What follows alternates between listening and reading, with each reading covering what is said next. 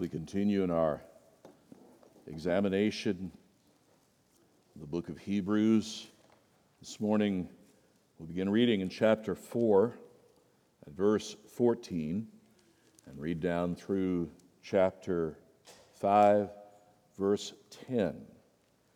Hebrews 4:14 through chapter 5 verse 10. Since then we have a great high priest who has passed through the heavens, Jesus, the Son of God. Let us hold fast our confession. For we do not have a high priest who is unable to sympathize with our weaknesses, but one who in every respect has been tempted as we are, yet without sin. Let us then with confidence draw near to the throne of grace, that we may receive mercy and find grace to help in time of need. For every high priest chosen from among men is appointed to act on behalf of men in relation to God, to offer gifts and sacrifices for sins. He can deal gently with the ignorant and wayward, since he himself is beset with weakness. Because of this, he is obligated to offer sacrifice for his own sins, just as he does for those of the people. No one takes this honor for himself, but only when called by God, just as Aaron was. So also, Christ did not exalt himself to be made a high priest, but was appointed by him who said to him, "You are my son, today I have begotten you." And he says also in another place, "You are a priest forever after the order of Melchizedek." In the days of his flesh, Jesus offered up prayers and supplications with loud cries and tears to him who was able to save him from death. And he was heard because of his reverence. Although he was a son, he learned obedience through what he suffered. And being made perfect, he became the source of eternal salvation to all who obey him, being designated by God a high priest after the order of Melchizedek. This is indeed the word of our great God. Join me for a moment in prayer. And now, Father, we ask that by your Spirit, as we have prayed before, we pray again now. Please take this, the preaching of your word, and make it powerful and effective in the lives of the hearers today. For it is in Jesus' name we pray. Amen. Now, the observance of certain ordinances, practices, what some might call rituals, can, if you're unfamiliar, be a bit confusing. Most of us know what it's like to have a child ask about baptism. So why do they get to go swimming? Is that a dunk tank? Well, in that case, kind of accurate. Or the Lord's Supper. Why don't I get a snack? I recall one of my confusions as a small child was I wondered how they got the money to heaven. I mean, they took up an offering, passed the plates, and then I was trying to figure out, how does the money get from the church building to heaven? So, in my very meager thinking of the day, I, in my head, imagined a machine that probably involved a crank of some sort. And in some fashion, it then allowed the money to, if you will, float its way into heaven. Now, we laugh about that, but boy, sometimes when you read the text, or like in this case, when you read the book of Hebrews, you find yourself in a strange world that seems distant and confusing. After all, we've never seen the temple. We've never seen the tabernacle. We've never met a Jewish high priest. Sometimes it may seem difficult to connect with these references, which are at least 2,000 years old and actually have a history that goes far further back than that. When the writer of Hebrews looks back at the Old Covenant, he's comparing it to the New Covenant. He's presenting to these readers who are being tempted to go back into the familiarity of the Old Covenant, back into Judaism of their heritage. He's showing them as best he can a picture of the greatness of Jesus Christ. Compared to others, Jesus is greater. So how does he go about doing this? And what is it that he works at here? And I love this because I think for most of us, we need the encouragement most of the time to see the greatness of Jesus Christ. We are so fraught with and inundated with ugly, horrible, awful things. Warfare. The horrors of the last 2 or 3 weeks. Violence. Ugliness.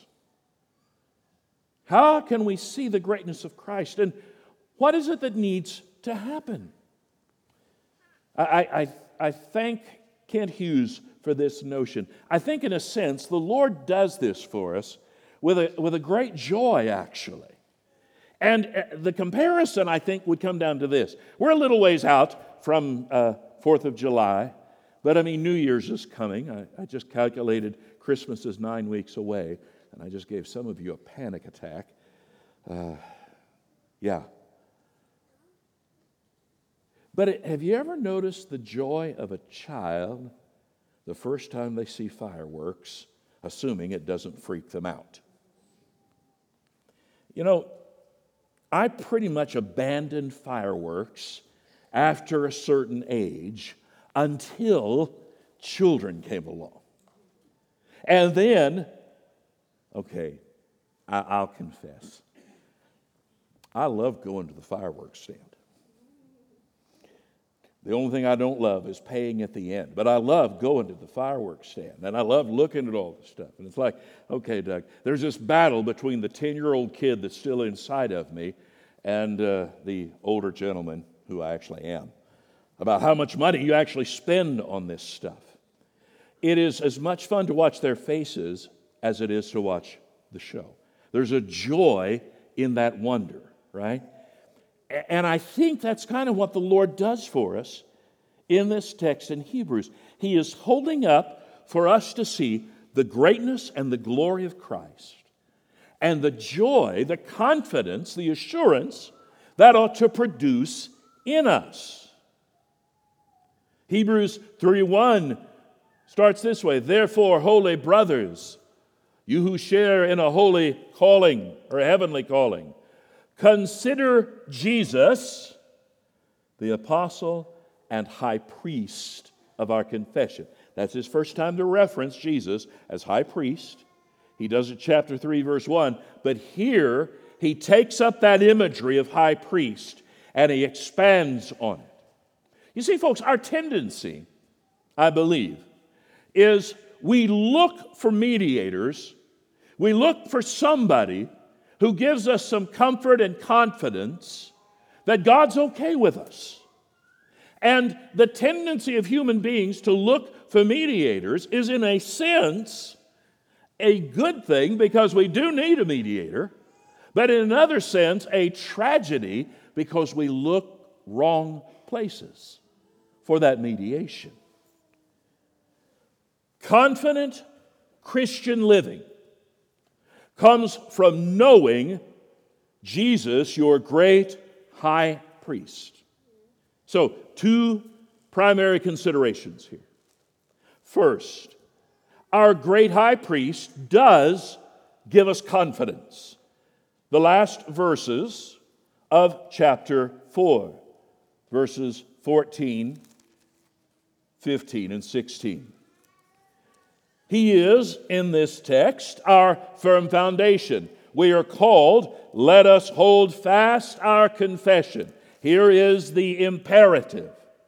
As I said, we tend to want a priest, an intermediary, and these believers in the New Testament era were under such pressure. They wanted to have a priest again. They wanted to do what's familiar again. They wanted somebody to intercede for them. And the author is trying to point out, you've not lost a priest, you've gained the great high priest. You've lost nothing, you've gained everything.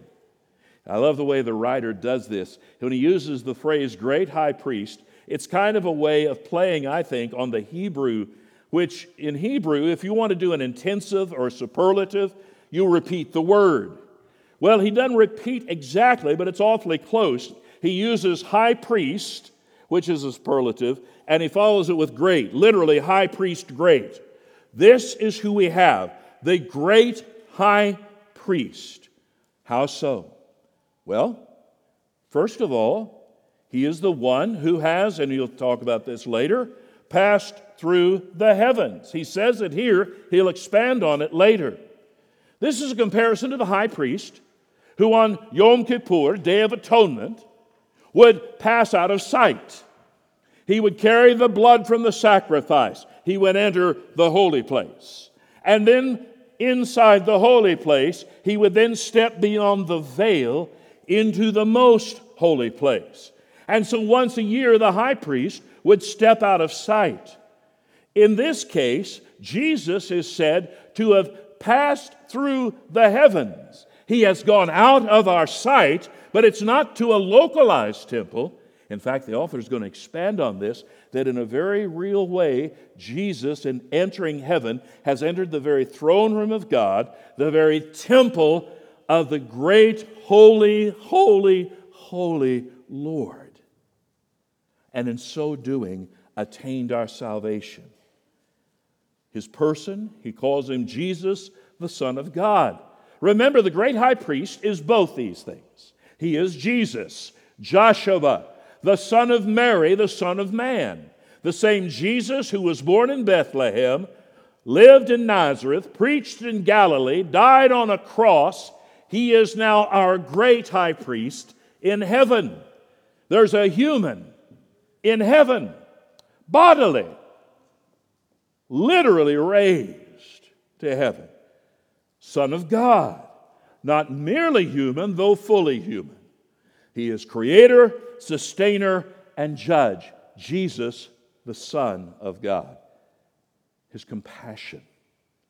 We don't have a high priest who's unable to sympathize with our weaknesses, but one who in every respect has been tempted as we are, yet without sin. Now, I know someone may say, but he's in heaven. Can he really know and understand? I need somebody flesh and blood who knows me, knows my problems, and by the way, it's kind of a cheat, isn't it? He was God in the flesh. Well, my friend, be careful there, lest you fall into a Christological heresy. Jesus was fully, truly, entirely human. Now, some of you are counting. How long is he going to wait before he says the next part?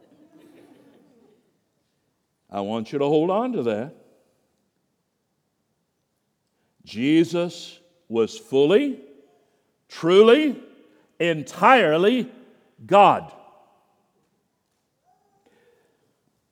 And this is the place where it does us good to stop and bow our head and worship for just a bit. Truly human, truly divine. If you could think back, and I think Christians get in trouble here at times, we so emphasize the divine nature that we forget the reality of the human nature. Part of what Luther fought against in the Reformation was a view within Catholicism at the time that made Jesus hard and inaccessible. Dangerous to go directly to Jesus. And this is what gave rise to the horror of Mariolatry. Mary gets exalted as the great mother. And like we see in a lot of contexts, I don't know about you, but there were some things I'd a whole lot rather told Mom than told Dad. Now, not always. But there was usually a little hope that maybe there would be some kindness of heart there, or at least maybe a suspension of sentence. But the idea was Mary then could make Jesus less implacable, more inclined to hear and care. But the scripture here tells us clearly Jesus sympathizes. Now, this was weird in the day. Stoicism, which was a popular philosophy at the time, had a God who was apatheia. That is, he didn't care. He was apathetic. He was void of any emotion. Epicureans had a God who was intermedia. That is, he was not involved. He didn't care either. In fact, most of them didn't think there was a God out there to whom they had to answer. The Jews had a God, but they did not typically think of him in terms of fatherhood. The idea of a sympathetic God was absolutely revolutionary. And the author is assessing this a second time. He does it in chapter 2, verse 17. Therefore, he was made to be like his brothers in every respect, so he might become a merciful and faithful high priest in the service of God, to make propitiation for the sins of the people. For because he himself had suffered when tempted, he's able to help those who are being tempted. Now, what is the author trying to tell us about this matter of temptation? He sympathizes with our weaknesses. Middle of verse 15, one who in every respect has been tempted as we are, yet without sin. Now, please understand, the author is not trying to tell us that Jesus experienced every single particular temptation, but that he was tempted in every avenue by which temptation could come. And his temptation was worse. Now, I know you say, well, no, that can't be. How could it be worse? See, folks, our suffering and temptation is typically rather short-lived because we give in. I'm sorry, was that too blunt? Our suffering in the face of temptation never reaches the same fever pitch because we roll over quickly. We give up too easily. Jesus experienced the nth degree of what temptation could be, yet without sin. Now, some of you still look unconvinced.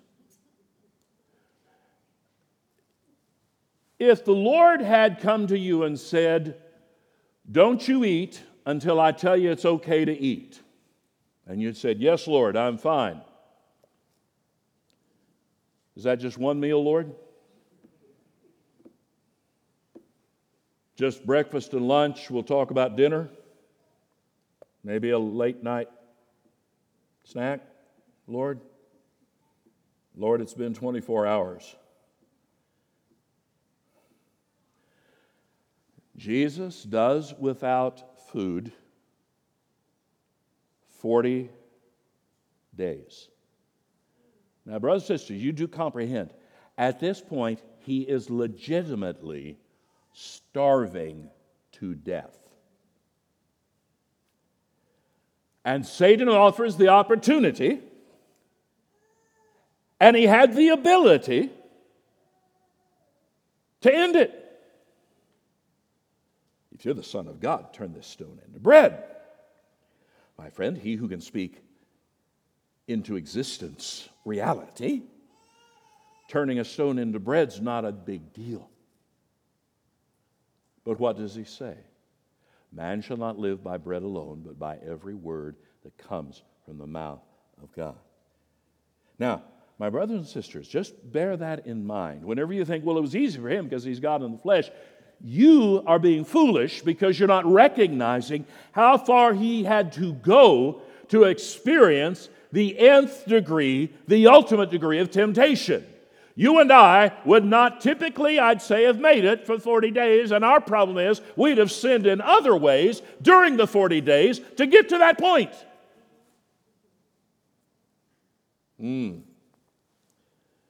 Tempted in every way as we are, yet without sin. And so with that, he encourages us to have confidence. Hold fast your confession. The confession of him as your Lord and Savior, of him as your only high priest, of him as the sympathetic Savior. This gives confidence, a courageous confidence. I love that 16th verse. Let us then with confidence draw near to the throne of grace that we may receive mercy and find grace to help in time of need. Folks, have you heard this so much you've lost the essence, the power of that statement? The throne isn't just the throne of majesty. It is not merely the throne of glory. It is not just the throne of justice. It is the throne of grace. Christian, when you come to the throne of God, you come to grace enthroned. I'm a mess. Yes. And a failure. And you stumble, and you stagger, and you whine. You give in to your sins. You give in to your temptations. You wonder if it's all worth it. And you come to the throne of God Almighty, and what you find, Christian, is the throne of grace. The place to find mercy because you're pitiful. And the place to find grace because you are sinful. Come with confidence to that throne. Later he will tell us in chapter 10, let us draw near with a true heart in full assurance of faith, with our hearts sprinkled clean from an evil conscience, and our bodies washed with pure water. Now, that is the confidence, but now here comes the second part. Is this great high priest qualified to save us? Is he supposed to be in this role? That's these first 10 verses of chapter 5. Now, we're going to be doing this quickly. I don't know whether you've caught on yet or not, folks, but we are running at a very fast pace. There's so much here that you could camp on and dig into, far deeper than we have. But you see, our great high priest not only grants us confidence, our great high priest is qualified to give us that confidence. He's qualified to save us. So what does he start with? Well, he talks about the earthly high priest. So the first 4 verses, every high priest chosen from among men, and he's talking about the practice. And he gives his qualifications. What's the first? Well, he had to identify with the people, chosen from among men, appointed to act on behalf of men in relation to God, to offer gifts and sacrifices for sin. He had to be a human. No angel could do this, no other being could do the job. Only a true man can understand what it's like to be a man. Every high priest chosen from among men is appointed to act on behalf of men. And he had to present himself before God. Now, again, this is where we don't have this in mind because this is not our heritage. But bear in mind what they're thinking when they think about this high priest. First of all, he had special garments. He had a robe that was blue. Attached to the robe's hem were pomegranates woven from blue and purple and scarlet yarn. Alternating with each pomegranate was a small gold bell. And the robe was held in place with a multicolored sash. Over the robe went a type of apron called an ephod. It was woven of linen, gold threads, blue, purple, and scarlet yarn. That apron, the ephod, had shoulder pieces made of onyx set in gold. On the 2 onyx stones were engraved the names of the 12 tribes of Israel, 6 on one shoulder, 6 on the other. Fastened to the front of the ephod on gold chains was a breastplate made of gold and set with 4 rows of 3 stones each. First row ruby, topaz, beryl. Second, turquoise, sapphire, emerald. Third, jacinth, agate, amethyst. Fourth, chrysolite, onyx, jasper. On each stone was engraved the name of one of the tribes. Then on his head he had a turban of fine linen, and attached to that was a plate of pure gold with this inscription: Holy to the Lord. Now, the author of Hebrews is saying, we have a great high priest. Is he qualified? Well, this high priest here is what he wore. All of this was to emphasize his role in representing the people before God. He also had to sympathize with the people. Though he had a high office, he could never consider himself better than the people. When they sinned, he was never to be impatient or mean-spirited, except blatant, calculated sin. He had to realize he too was a sinner. We're told in verse 3, because of this, he's obligated to offer sacrifice for his own sins, just as he does for those of the people. Well, according to Leviticus 16, Aaron, when it was time to sacrifice, first offered a bull for his own sin offering to atone for his and the sin of his family. Then he entered the most holy place with incense. Then he sprinkled the blood of the bull on the atonement cover of the ark. Then he cast lots over 2 live goats brought by the people. One of the goats was killed as a sin offering for the nation, and he'd sprinkle its blood inside the most holy place on the Ark of the Covenant. He'd place his hands on the head of the live goat and confess the sins of the people, and he'd send the live goat away into the wilderness under the terminology we heard growing up of the scapegoat. The goat that carries the sins away was the imagery. And here's a sample of a prayer done by the high priest. I beseech thee, O Lord, I have done wickedly, I have transgressed. I have sinned before thee, I and my house. I beseech thee, O Lord, pardon the iniquities, transgressions, and sins which I have done wickedly, transgressed, and sinned before thee, I and my house. So he had to be one who identified with the people, sympathized with the people, but he also had to be authorized by God. This was not a volunteer position. Verse 4, no one takes this honor for himself, but only when called by God, as Aaron was. He wasn't a volunteer, he wasn't elected, God ordained who would be the high priest. Everyone in the Old Testament who tried to take on the role of high priest suffered for it. Korah and 250 of his followers were swallowed up by the earth because they tried to take the position. Saul lost his kingdom because he took on doing the sacrifice. Uzziah was struck with leprosy for the rest of his life because he tried to act as high priest. So these were the qualifications for the high priest. So what about Jesus? At verse 5, he takes this up. So also Christ did not exalt himself to be made a high priest, but was appointed by him who said to him.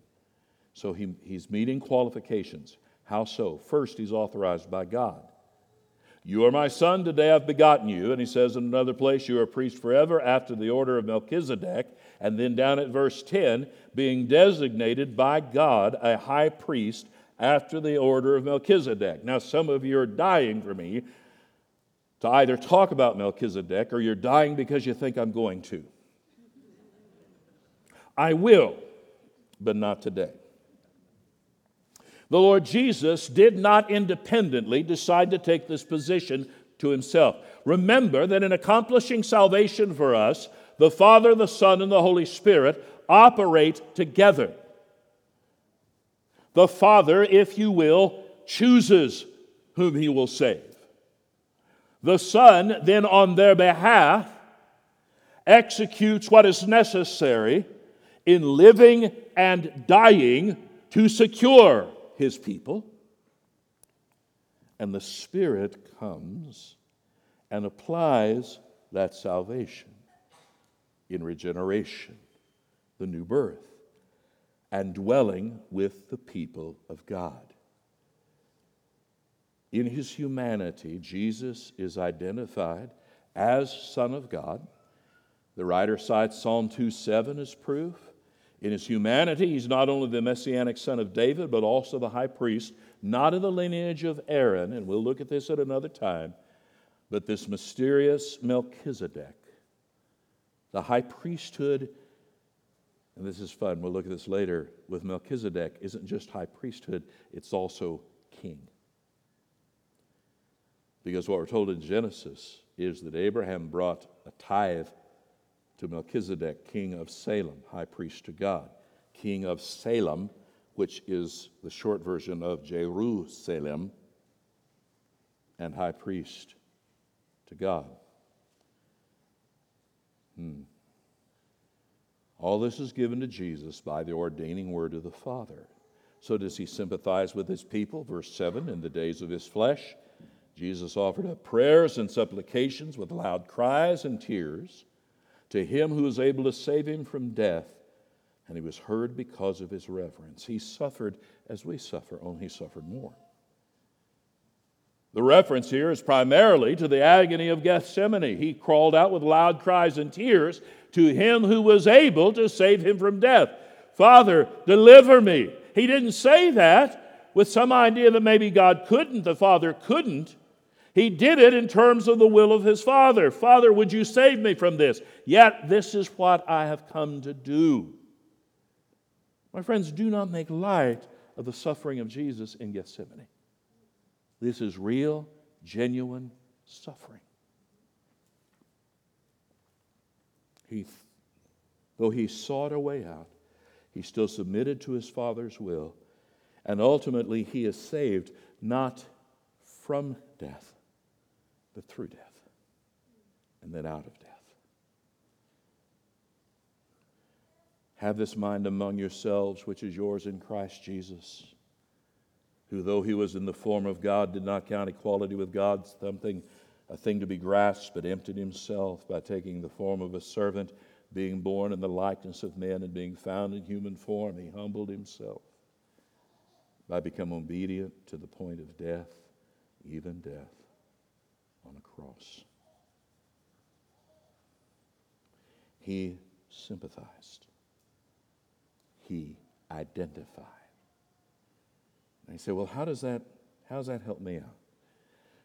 Brothers and sisters, we find ourselves strangers and aliens in this world once we have been brought into the kingdom, right? So how do we go about doing this thing? And how do we respond when the world mistreats us? This isn't merely theoretical. When a young minister of the previous century was castigated by the press and called, and I quote, a pulpit buffoon, and his sermons referred to as trashy. And yes, that was Spurgeon. Pulpit buffoon with trashy sermons. Now, children, I'll let you in a little secret. I've read the sermons. The only buffoonery were the critics, and the only trash was what they wrote. But here was his response. And folks, this is a young man right around the age of 20. Lord, you made yourself of no reputation for my sake. I willingly lay down my reputation for yours. He identifies with his people. Although he was a son, he learned obedience through what he suffered. And being made perfect, he became the source of eternal salvation to all who obey him. He does for us the complete work. That's what it means by being made perfect. He completes the work of salvation. He's the source of your salvation. He became the source of eternal salvation. And then he follows up, to all who obey him. Now somebody just, there it is. Yes, you've got to obey. You've got to do good works, or you're not going to get into heaven. And I'm sitting there telling you, you're missing the point. The obedience he calls you to is this: believe in me. John 6, when they said, how are we supposed to do the works of God? What are the works of God?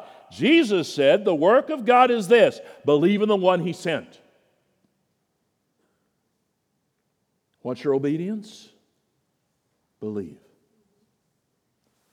For the high priest has done for you all that's needed. He is fully qualified to do all that is needed. He is fully compassionate to do all that is needed. And because of that, Christian, you may keep your confession and have glorious confidence to come boldly to the throne of grace, no matter how badly you've messed up, no matter how far you've run away, no matter how many sins, how many mistakes, how much mess you have created. You will find that throne a throne of grace and mercy. This Christian is your great high priest. Settle for no one else. Put your confidence no place else. Rest here. Father,